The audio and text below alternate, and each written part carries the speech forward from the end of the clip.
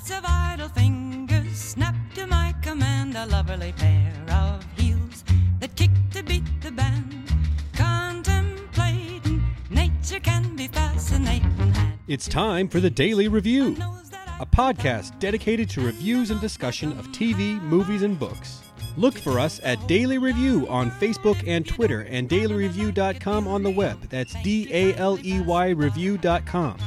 This is Paul Daly, here with my wife, Caroline. Hey, guys. And today we're here to discuss the first in Amazon's new team-up with Amy Sherman Palladino and Daniel in the show The Marvelous Mrs. Maisel. So we are longtime Gilmore Girls fans. We did not get into Bunheads, but we really love Gilmore Girls and have been to a lot of the Gilmore Girls fan fests and a lot of their online chat rooms, and could not wait to see what Amy Sherman Palladino had to say about another young woman's life and how she was going to depict this really interesting time in history in New York City. And it's really interesting mesh of like the old and the new. So what I mean by that is that you have all these really beautiful clothes, the colors. I wish these colors would come back like with a vengeance, because I love this like peacock blue and this really deep saturated like magentas and greens and stuff. So beautiful. Everything visually was, I mean, really, honestly, I don't know how you felt, but as a woman, I'm like, I love it all already, because I'm so entranced by the fashion and the colors and the way that the uniforms and everything are still worn. It's just really breathtaking for me. I didn't appreciate it quite on that level, but I did appreciate the look of it being super cinematic, really expensive looking. Having watched a lot of Gilmore Girls and seen tour of where they shot it and all that kind of stuff like that, it seemed like that was definitely like WB money. You know what I mean? So, which translates to, as we found out at different TV festivals, not that much money. And this Amazon money, this seems like movie money, you know, like unlimited money. The sets were so beautiful. And like you were saying, the camera work, you were really marveling at. If you go back and watch the Gilmore Girls revival, you'll see a little bit of this, particularly the dance scene with the Life and Death Brigade. Yeah, Logan and his friends. That scene is super complicated, but it's also got this camera work where a guy with a Steadicam is walking backwards and he's got a very tricky route that he's following to stay out of the way of all this stuff happening. They do that all the time in Mrs. Maisel, whereas in the revival, they stuck a lot to the way that it was shot in the TV show with the occasional spiciness of the fancy camera moves. And I especially feel like the two times that they used that was when Luke and Lorelai finally, you know, get married and they go down to the town center and they're doing sort of almost a montage, but the camera is really flowing around everywhere. And then, like you said, the Life and Death Brigade scene, both of which what I would consider very fantasy-like, very dreamy, alter reality kind of feeling, both of those moments. And they capture that with the camera work. And I think that there's a lot about Mrs. Maisel that when they really use that camera work a ton is when it's like she's almost like living this alter ego life, you know, of the comedian. And so you're moving around the club and things are really fluid, you know, as opposed to like in her apartment and stuff. It's a little bit more, you know, static. Yes, as is life, right? A little bit more stuffy and whatnot. So let's talk about some of our main characters and then we'll get into what happens in the pilot. So we have Rachel Brosnahan, who plays the main character, who is Miriam Maisel, otherwise known as Midge, which I guess in a later episode, her brother says midget. And so then I'm like, oh, is that where Midge comes from? It's like a little sister name is Midge. So I guess so. I guess that's where it comes from, because she is the younger sibling. So I guess that's well, I don't know. It's like a petite name, you know? Oh, yes. It's like Bunny.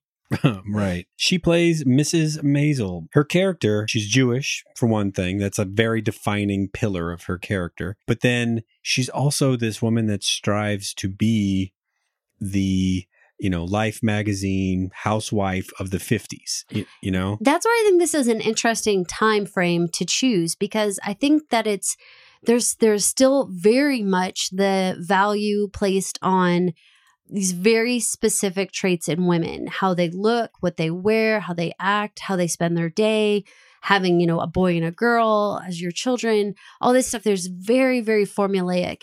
And then there's this other movement happening in our culture where women are getting jobs and women are going to college and women are able to express themselves in ways that they haven't before. And it's sort of like that interesting like ebb and flow in all these episodes where it's like sometimes she goes really far into the progressive and then sometimes we see her going like really far back into a traditional conservative role, and she kind of like flows back and forth in those worlds. As a character, I think Miriam is super interesting because she has the same traits that I loved about Lorelai in Gilmore Girls. She's smart, she's witty, she is irreverent, which is like a must for female characters for me. I need them to not always walk the line. I need them to say outrageous things for me to fall in love with them. And she also has a little bit of sort of that innocence and naivete that I think that Rory's character had in a lot of the Gilmore Girls episodes, where she's just learning new parts to things, you know, wanting to rely on books and manuals and stuff at some points, you know, to tell her exactly how things should be. Right. If Rory was going to become a comedian, this is how she would do it. She would keep a journal. She would take notes mid-performance. Mm-hmm. This is how she would do it. It's interesting. And then the Lorelai side is like the side when she's just drunk and just gets on stage and says whatever she's thinking.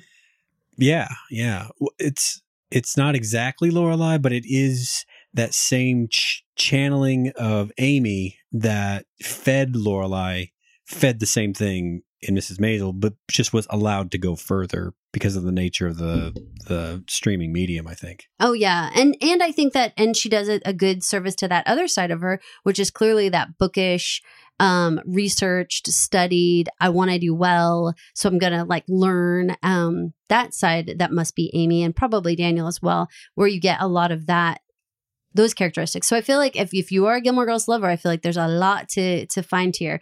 Some of the things that I had a little bit of a hard time was they actually, I don't want to say recycled jokes, but leaned heavily on similar themed jokes, which was a little bit hard to take sometimes. It was fun and nostalgic at first, but then the second or third or fourth or fifth or 20th joke that I'm like, I heard this before and it's a different character who said it, I had a little bit of a hard time. Caroline is like a walking, like what I am for Star Wars in terms of being able to identify bits of dialogue or scenes or something like that. That's what she can do, but with all 100 hours of Gilmore Girls episodes. And so, yeah, she was picking out all even just the specific adjectives material. Like, I mean, so we're going to just let you guys know, we've watched the entire Mrs. Maisel series here. So we've seen the entire thing. So when we go back, we're going to very much not spoil you as we go. But there was like one portion where a character used the adjective copious. He needed copious amounts of coffee. Okay, now I know that, I mean, copious is a great adjective. Go for it. However, it's a specific adjective that specifically Lorelai says. And it's like, oh, you know, there's specific moments that happened. You know, comparing, there's an episode in Gilmore Girls where Emily says that Lorelai's acting like Henny Goodman. Right. And that exact joke is used at another point. And it's like, no, come on, it's a Jewish comedian. Why wouldn't you reference it? It's fine. But it's like for the masses, it's not a comedian that necessarily everybody, it's not a go-to. It's not a Bob Hope. It's not a like, you know, oh yeah, no, I totally know who that is. So it's like when you use it, it's like, oh, and they have characters who are very in love with coffee. Like I said, that's like, ooh, don't use the same exact traits for everyone. It's interesting that whole part of Gilmore Girls with Richard and Emily being, you know, Yale alums, being New Englanders, and then the Life and Death Brigade being, you know, from old money families. They, especially in those scenes like the dance scene in the revival, they have a little reflection, I guess, of what Amy must have really loved about the 50s, you know, just that the style and the dancing and all that kind of stuff comes through. And, you know, if you talk to Amy, she doesn't seem like someone that would give too much of a shit about tradition, but it also, she puts it into these characters like this where it seems like, yeah, she does appreciate tradition quite a bit. She's fine with breaking out of it, but she understands it quite well because it seems to be steeped in all of these shows, you know? Yeah. And I think that some of that too comes from that love of that sort of studied, researched portion of her, to where, you know, when was like Hollywood in its heyday? Well, it would have been at this time when you have like these grand musicals and if you're Liz Taylor. Yeah. And if you're a very studied writer, or if you are just a person who really studies entertainment, this is a time when you want to like delve into that. And I feel like going to a place like the Copa and seeing women dance in these very planned out, complicated choreography kind of dances versus what is entertainment now? Well, we go to a dance club and people kind of shake around and stuff. But like, it's like, you know, what if you really appreciated the planned, well costumed dance and versus the, you know, what it is today and sort of is kind of disintegrated into. So I get it. And I feel like you can look at that across entertainment, like the songs and the complicated lyrics and the complicated, or complicated's the wrong word, the well planned out way that they sang, danced, entertained versus the freestyle everything that we embrace now. It's just very different. And so I can, and I think that the idea of whether Amy appreciates tradition, I think that there's parts, I mean, the fact that she wears a hat all the time and stuff, there's some parts that are like, that was a woman's thing back in the day too. They always wore hats. You know, people used to wear hats. She always wears a hat. I think there's like a little bit of like a grab to wanting to keep some of that. Traditional might not be the right word, but nostalgic feeling of a day, you know, gone by. Well, this show's other main character is always seen wearing a hat. Susie, the comedy booking at the Gaslight. Yes. We run into her initially with Joel, but we find out that she is kind of the gatekeeper to getting your spot at open mic night at the Gaslight, which is just one of those, it's a bar that you have to walk downstairs in order to go to in New York. Susie is played by Alex Borstein, who is the first pick for the role of Suki on Gilmore Girls. And actually there was like a whole episode that was actually shot with her, but she in future episodes plays Drella, the harpist in the Independence Inn, and then she also plays Miss Celine, and she wears the exact hats as Miss Celine, even very similar hair to what Miriam wears. And she also comes from this time where she like refers to everybody as these old glamorous Hollywood people. Like she's like, oh, you look like Greta Garbo, or you look like whatever. Like she refers to everyone and by like an old Hollywood name, which there's another character in Marvelous Miss Maisel who does the same thing, who refers to everyone as actors or actresses. What's kind of interesting behind the scenes here is, and I don't know how it all works, but there's this strange connective tissue between the Gilmore Girls world, the Amy Sherman Palladino troupe, and Seth MacFarlane's group. Alex Borstein has been the voice of Lois on Family Guy for the last 15, 20 years, however long that show has been running, right? Mm-hmm. And if you go and look at Daniel's credits on IMDb, you'll see that he was a creative consultant on the Family Guy for several seasons before all this started with Gilmore Girls, maybe even in between gigs. We just podcasted about The Orville, which is Seth's newest show, and there's a regular starting on that show that had a few episodes. He only has 2 kinds of credits in it's all Seth stuff or Gilmore Girls, which is a really funny mix. Yeah. But if you guys watch The Orville, it's Dan, the new alien. Right. Dan was named Dan, by the way. He was a recurring character on Gilmore Girls and Cleveland Brown in the Seth MacFarlane world. It is world. an interesting little mix. It certainly, again, it points to the type of shows that we enjoy watching, which is irreverent. We need shows. Could you imagine with Amy and Seth in the same room at the same time? Oh, wow. Holy crap. The amount of F-bombs that would be dropped would implode the place, right? Probably. Yeah, crazy. You need a special license on the room, like one of those stickers that the county has to put up. For sure. So let's talk a little bit about Mr. Maisel, So we have Joel Maisel, who's played by Michael, I believe he pronounced his last name Zegan. I would say Zegan. And he was actually on Boardwalk Empire, so a lot of people know him from that. I did not, but he definitely has that sort of mafia, New York City kind of feel to him. Yeah, especially the way they grease his hair back. And I mean, if he said, yeah, I'm from Tupelo, Mississippi, you'd say, bullshit. You are from New York. Quit lying. So, even in the first, pilot episode, we grew to hate Joel pretty darn quick. Yeah, I mean, the dude just came off like a poser, just like thought super highly of himself. And then, as we'll explain in our episode 1 wrap up, just shat all over everything around. He was like the turkeys in South Park. They pooped all over the room.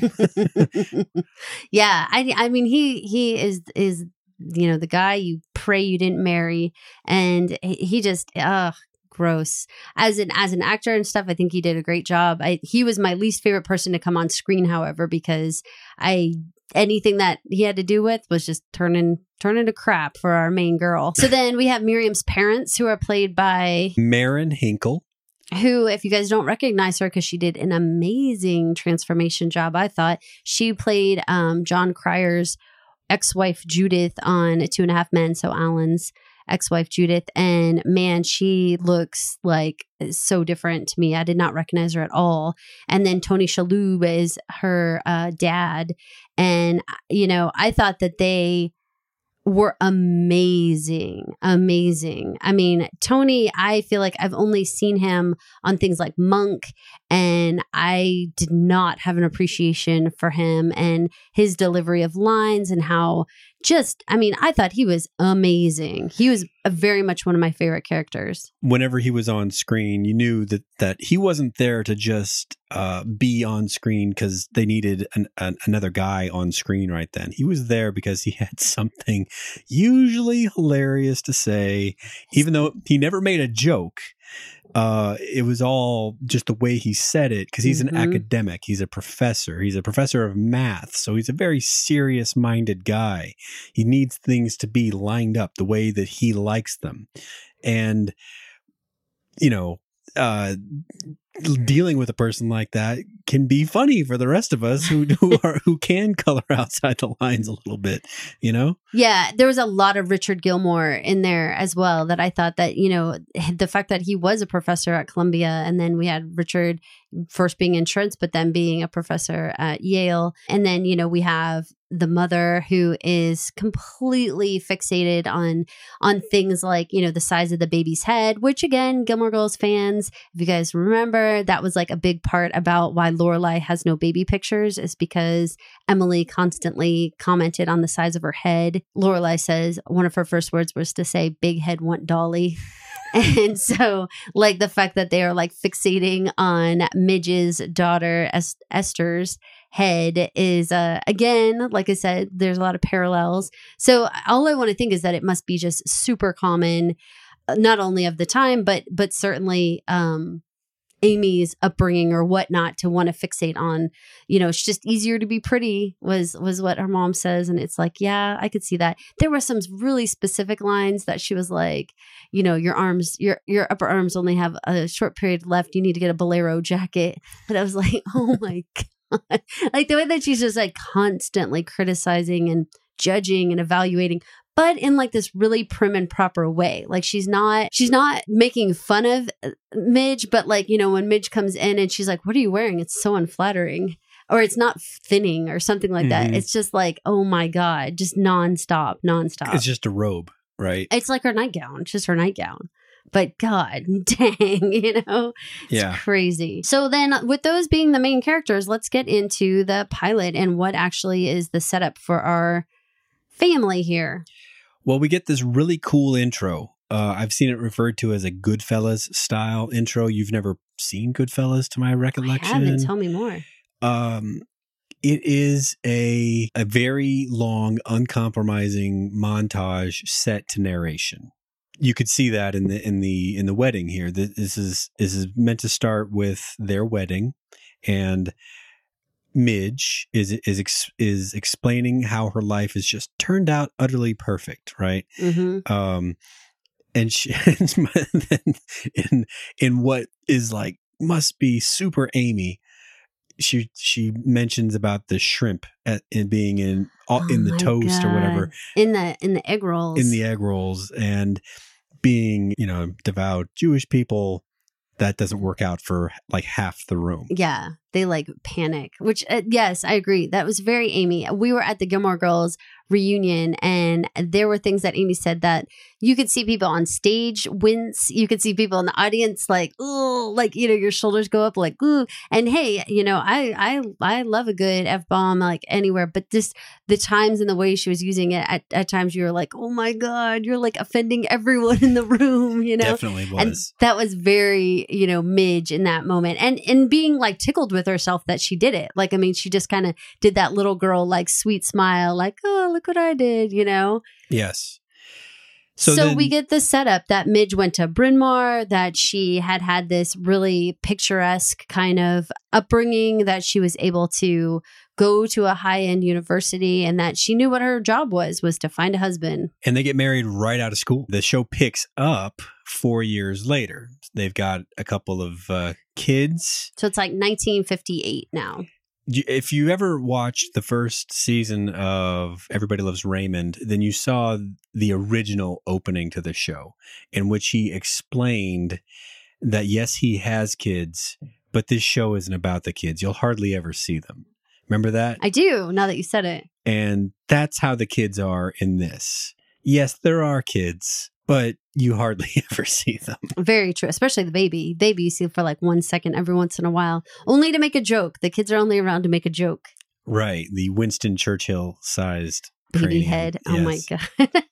It turns out that Joel has these aspirations to become a comedian, and it's basically been placed on Miriam's shoulders to always finagle him, you know, a better spot. And so watching her do her brisket cooking and everything and bring that Pyrex to the Gaslight was like, I can't imagine bringing a Pyrex like to a club. Like that all seems like so crazy, but then like it's so prim and proper and like appropriate on its own weird way. Caroline, you send me to work with pastries and things. This is the Right. same thing. I'm so sure. You know, it's the same kind of thing. Ziploc bags of like Cheez-Its count. No, you send me with like cookie trays, don't you? Oh, when you're yeah, I guess you're right. Yeah, I guess when we're trying to ingratiate ourselves, I suppose I do send you with cookie trays. Right. But the thing that bugs you right off the bat with Joel here is that he's leaning super heavy on her for this passion project of his, and then you find out that he's stealing the whole act from Bob Newhart. Yeah, that was so weird. That is that a thing? I mean, is that a thing? Do people? No, it's not. No, it's a terrific way to not have a career in whatever it is that you're doing. Well, how do new comedians? They must do something where there must be like a canon of jokes where you just kind of go up there and kind of use, you know, because you don't have a whole set written surely when you just get started, right? I mean, I'm just throwing that out there. I'm just guessing.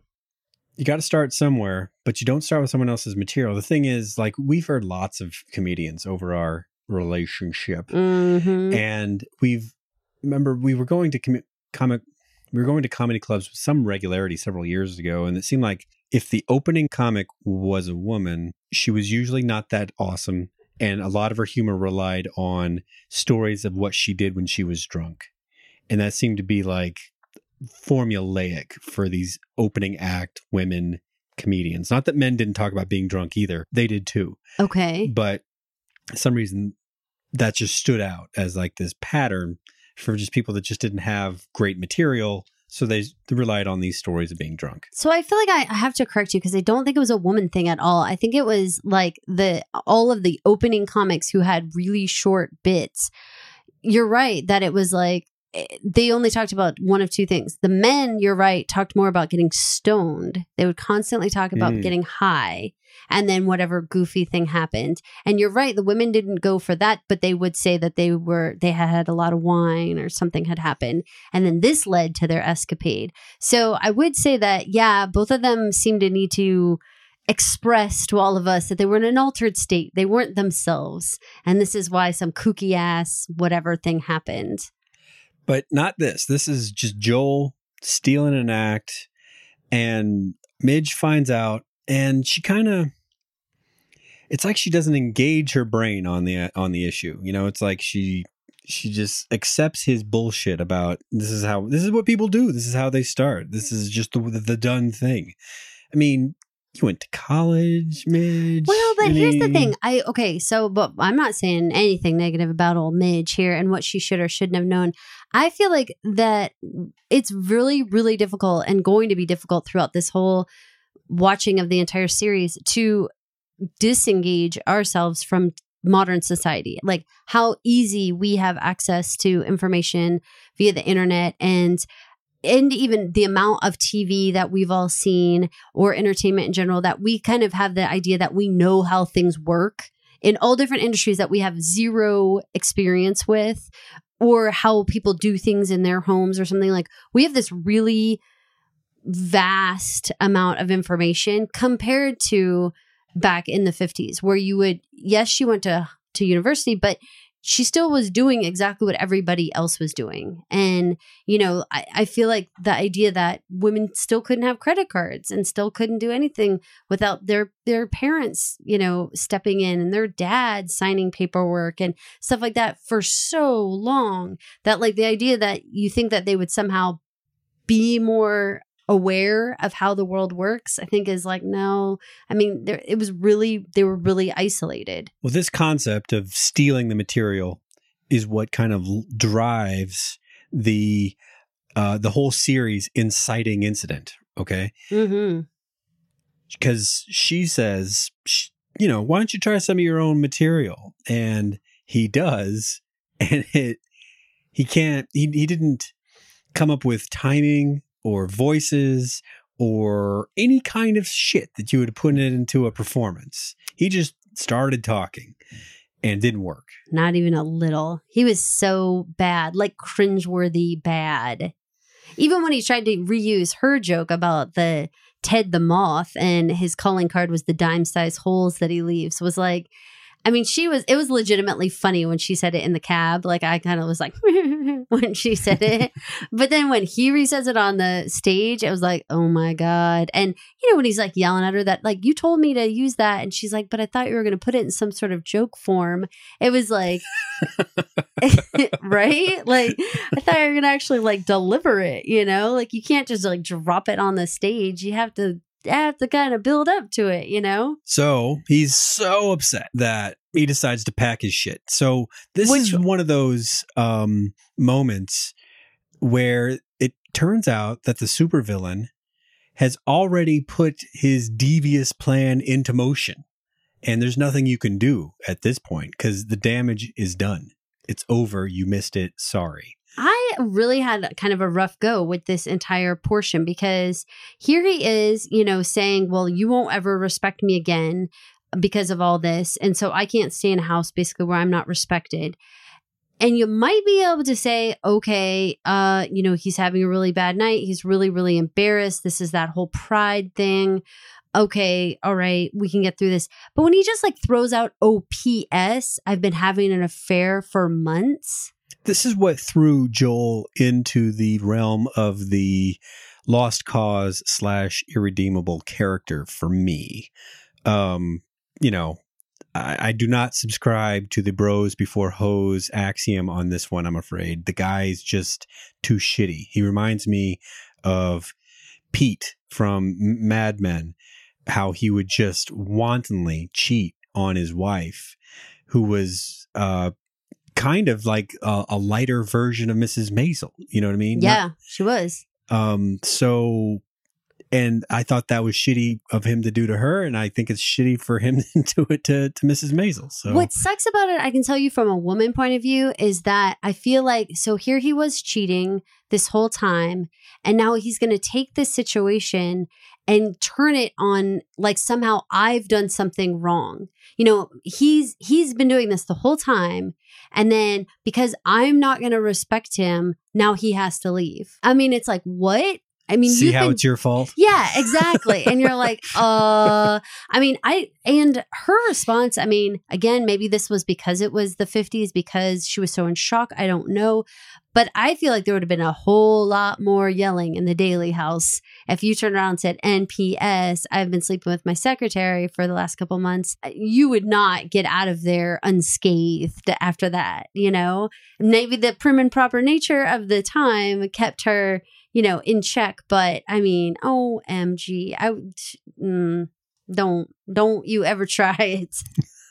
Oh, okay. I'll never tell. Now you've had that warning. Now you know. Don't pack my suitcase and try to tell me you've been having sex with your secretary. Yeah, no, I couldn't deal. Then, and he has like the gall to be like, and you'll tell your parents, right? She was like laughing so hard. She's like, that might have been the funniest thing you've ever said. Because it's like, you're such an ass, you know? Such an ass. So he decides to leave for greener pastures with Penny Pan, his secretary. It's such a like cartoon character name, right? Yes. It just seems like an Amy sense of humor, kind of like, I know, let's put him with this bitch named Penny. Penny Pan. That's a great name for someone who you'd hate. That's not the end of the episode, friends and neighbors. That's just like getting going toward what really matters, which is this sends Midge out back to the gaslight in her nightie because she's had a little bit of wine, and she winds up on stage. Well, and to be clear, this was the Yom Kippur wine because she had the table set for 30 guests coming the next morning, including the rabbi, to break fast. And like, OMG, like he's going to leave. He's going to leave the night before. Like, can you imagine that? Why does this always happen? Why do spouses always get into arguments like the night before the big party or whatever, you know, or hours before? Why does it always happen? Pressure. Everyone's strained, right? Yeah. For sure. And it just seems like, oh my God. And so, I mean, she just guzzles that wine and takes off. And wow, her performance on stage, amazing. Yes. But unfortunately, there are decency laws governing the day, and she breaks a few of them. Which, okay, so for younger people who don't know that much about decency laws, can you enlighten people? Well, apparently, using the bad language that people normally use to talk amongst themselves, but doing it on stage, like F-bombs and stuff like that, that's considered bad. And I guess... What did she say exactly? What kind of stuff was she saying that actually got her arrested? It was definitely the swearing. And then they said that she like was basically acting lewd, like simulating sex acts kind of stuff. Yeah. And then finally she does rip her shirt down, and you get to see it all, which is highly unexpected on an Amy Sherman Palladino show. But there we are. So that finally was like public indecency. And which is actually still the way the law is now. Girls can't just take their tops off. So the cops come in and take her away. There's like an Easter egg in this beginning section, which is you get to see Lenny Bruce take the stage. Lenny Bruce was a real comic back in the day. I think it's super cool how they weave his character in and out of Midge's life throughout the first season. He just touches on it here in the first episode, and this isn't the last time you're going to see Lenny Bruce. So because she did so well on stage, Susie decides that she is ready to launch herself as a personal manager, and she is trying so hard to represent Midge, which that part's kind of funny, I guess, in its own little way. You know, obviously Susie's been around, but you get like this whole other glimpse into the 50s with Susie. You know, she lives in this like literal like hovel. Postage stamp hovel, right? And like doesn't have a phone, and just like she lives like even in like a whole other time, and well, and you get a good look she's like at a newsie Alex Borstein, and she is not a regular sized person. She's really tiny. And so the place where she lives, everything seems proportional for her. Did you notice that? Oh, yeah. I don't know that a standard sized person would actually be able to live in her place. I mean, the counters were low, the tables were low. Did you notice this? I guess that's true. I didn't, but you're right. So Midge gets hauled off to jail. Susie gets her out and starts convincing her, like you were saying, about becoming her one and only client in her freshly minted comedy act management company. Midge, she thinks it was just sort of a one-off thing, right? Oh, absolutely. She is not this downtown girl, you know? No, but she can't get it out of her mind either. I think she never really says, I would like to do this thing that asshole Joel thought that he could do and just kill it. She never says that, but I still get that. Do you? I feel like that might be like putting too much on Joel as being the reason for her interest. I think it's something that's just like innately a part of her. You know, she's good at this. She's good at making people laugh. And that's what makes her feel good and fulfilled. And so I think that, you know, if he was like a jockey, would she want to become a jockey? No, I don't think it was about fulfilling his dream from her point of view, you know. Mm-hmm. I think it was that, you know, because they were pursuing his stuff, she knew enough about it to know that it was somewhere to go and get this off her chest. But I don't think it's that she was trying to like show how much better she was than him. I think it was just, this is what makes her feel happy. It's her personality, honestly, you know. And I don't even know where Joel gets off thinking he was funny at all, you know. He had no business there, you know. And honestly, he had the beatnik sweater. I mean. Well, even when it comes up, when she says, you know, when he's acting like this was like the become a professional comedian, she was like, "What? I just thought this was something we do for fun." That's what I mean. Like, where does he get off thinking like this was anything more than just something to do on a Friday night, you know? So she noodles about it, eventually winds up bailing Lenny Bruce out of jail one morning, which kind of creates this little favor-based economy with the two of them. Yeah, and I like them together. Like, I like their back and forth. Their dynamic is fresh and interesting and so much more than Joel. Not that I want them to get together because old Lenny's married and I don't want that for Midge. That life does not look like, it wouldn't be fun to be the girl he's supposed to come home to, but it would be fun to be the girl that hangs out with him. If you go back and watch, you can go on YouTube and look up Lenny Bruce. Now, I'm not advocating his material in terms of either being funny in today's politically correct climate or the way that we think about things now. I just think that you might want to go and listen to how he performed, watch how he performed, and you'll see that the actor that they got to do Lenny Bruce, I mean, he nailed it in a lot of ways. He was a little overdone with some of the physicality of it, but then I think that was like his signature thing with the crossing the arms and stuff like that. Is that what you mean? Well, or the hunching of the shoulders. No, I think and all that was like his thing, but not like we saw. So the little clip that we watched, he was on like mainstream television, the Steve Allen Show. Mm-hmm. And so in that case, I think he was being a little bit more mainstream. But I think that like the way that he talked and the way that he behaved on these like smaller stages was just like this sort of like kind of hunched over. But he's got a very peculiar accent. It's not a straight up New York accent. He's got something very uniquely him. It's a kind of a stage affectation, I think. And the actor really nails it in a lot of ways. It's funny that it's like in a weird way, like it reminds me of the dude from the Twilight Zone. Like the way that he kind of speaks. Rod Serling? Yeah, the way that the like shortened, clipped kind of like ways that he would say things, and it's not the same accent or anything like that, but it's like this, like it's the way that Lenny Bruce would be like, you know, like you could, if you thought of him saying the Twilight Zone, like, you know, imagine this, you are here and blah, blah, blah. Like that kind of like the way that he would deliver his lines had a lot of the same kind of cadence to it. That's a good word. Yeah. It was really familiar. And I hadn't really, I knew same era. I knew the name Lenny Bruce, but I didn't really know his personality traits, his characteristics. Yeah, me neither. So I thought it was great. And I really loved that she really wanted him to say like, do you love this? Is this something to really pursue? And he was like, you know, and he did that sort of like, I'm embarrassed to say it, but, you know, kind of shrug, like maybe I do, you know, it's kind of adorable. So there were some little moments in the pilot that I have to make sure that we hit. The whole subplot of everything that Miriam has to do to be a woman in this world, like, what did you think of the whole washing her face, you know, raising the blind a little bit so she could get up before her man to put her face all back together again and her hair? I'm sure this is something that her mom told her needed to be done, and she saw some logic in it. But I mean, I don't think Joel ever really noticed. You know what I mean?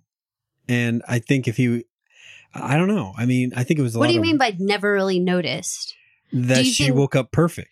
I don't think that Joel ever saw her without makeup on. Like, I don't think he ever saw her without lipstick on, without fake eyelashes, ever. Not ever. Yeah, that's probably accurate. Can you imagine that? No, I've seen the entire getting ready routine before. I'm aware of all the tricks that go into.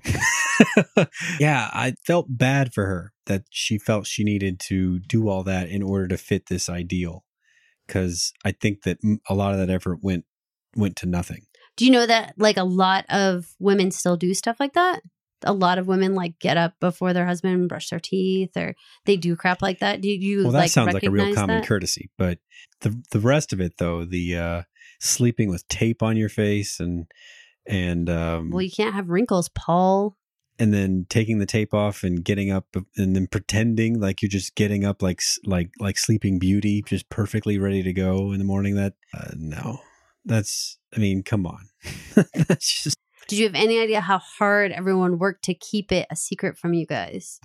It seems like the sort of thing Betty Draper would have done. 100%. Believably. Yes. And that show is, Mad Men is created in a way like this has an edge of the fantastic, a little bit, you know, just a tiny sliver of not unbelievability. It's more like just, I don't know, pizzazz and wow, that like Mad Men was more, I don't know, grittier feeling, like they wanted, For sure. wanted you to feel. And so the fact that the same sentiment could be true in both shows means you must be right. that women actually were like that. They were. It's crazy. Like, it's crazy for me to think of like how much energy must have been spent like doing all that kind of stuff. How little sleep would you have to get if you were having to try to sleep in a very specific don't move around kind of way because you had curlers in your hair and, you know, all this cream on your face. Like, oh my gosh, I can't. It's such a different time, you know? I don't know if it's for the better that we've gone as far as we have in terms of like, you know, whatever, people walk around without ever doing themselves up. Like, you know, we talk about like getting on the airplane or something. People used to dress all nicely and now people are like barely wearing things that are not just their pajamas, you know, to get on the planes and everything. It's like there is something a little bit lost, but man, some of this stuff, the act that you have to put on specifically as a woman, the act of like exactly, you know, your waist has to look just so, your face has to look just so. Exhausting, people. Well, there's that scene where she's measuring all of her pertinent measurements. Calves, thighs, waist, bust, all that kind of stuff. And it's been the same since she was a teenager, I think is what she said. For the last 10 years, yeah. So since she had been 16. Crazy, right? Yes. So crazy. So crazy. So many awesome little pull back the curtain kind of moments in this pilot that really showed you how different life was. And I look forward to seeing that a lot more. I loved watching the fashion. What did you think about the music? The music was just fantastic. I loved the music. I mean, I loved when they did the 50s era part of Mad Men. The music seemed close to that, but I liked how for the closing credits they used modern music. Yeah, it's sort of like it ushered you back into the now. It's like a transition period back to your regular life. They didn't pick Iggy Azalea. They picked even modern pieces that sounded like they could have been popular at any time in the last 40 years. Nice. And I know that that's supposed to be like Daniel Palladino's whole shtick is like that he's like the music man. And there's tons of music throughout this that really have your toe tap in, or it like submerses you into the whole thing. Love it. Well, it creates like a tempo for the entire episode that is relatively fast. Yeah. Although speaking of that, the characters in this one actually spoke at a little bit normal clip compared to our Amy Sherman Palladino dialogue of the Gilmore Girls. I felt like they actually slowed down a little bit. They were still quicker than maybe normal language, but it's TV. And so there's some part of that you're like, come on, but like, I didn't think that they made everyone speak that way. And there was so much more like, I don't know, like normalcy to it, What she could do in Gilmore Girls with pop culture references, she really couldn't do in this show. I mean, if she tried to, none of us would know what she's talking about. There was some, but it was less. Yeah. There's definitely some. And it felt a little bit more, like I said, like natural, like normal. There was a normal, it wasn't like dropping it every 2 sentences, Yeah, but nothing like wrapped in plastic. There's nothing like that. I loved wrapped in plastic. So, well, thanks you guys so much for listening. We look forward to doing the next episode of The Marvelous Mrs. Maisel for you guys. If you guys have any feedback on this or other episodes that we've done, please hit us up on Twitter at Daily Review and on our Facebook page, Daily Review. And check out our written reviews on SoManyShows.com. Thanks a lot. Catch us on iTunes or your preferred podcast software. Our website, dailyreview.com. That's DALEY review.com. Facebook or Twitter or wherever you find us. Please leave us a comment and a rating to let us know what you think of the show. Thanks for listening, pod people. Thanks for listening to my mom and dad. You don't have to go home, but you can't stay here. Just go home, folks.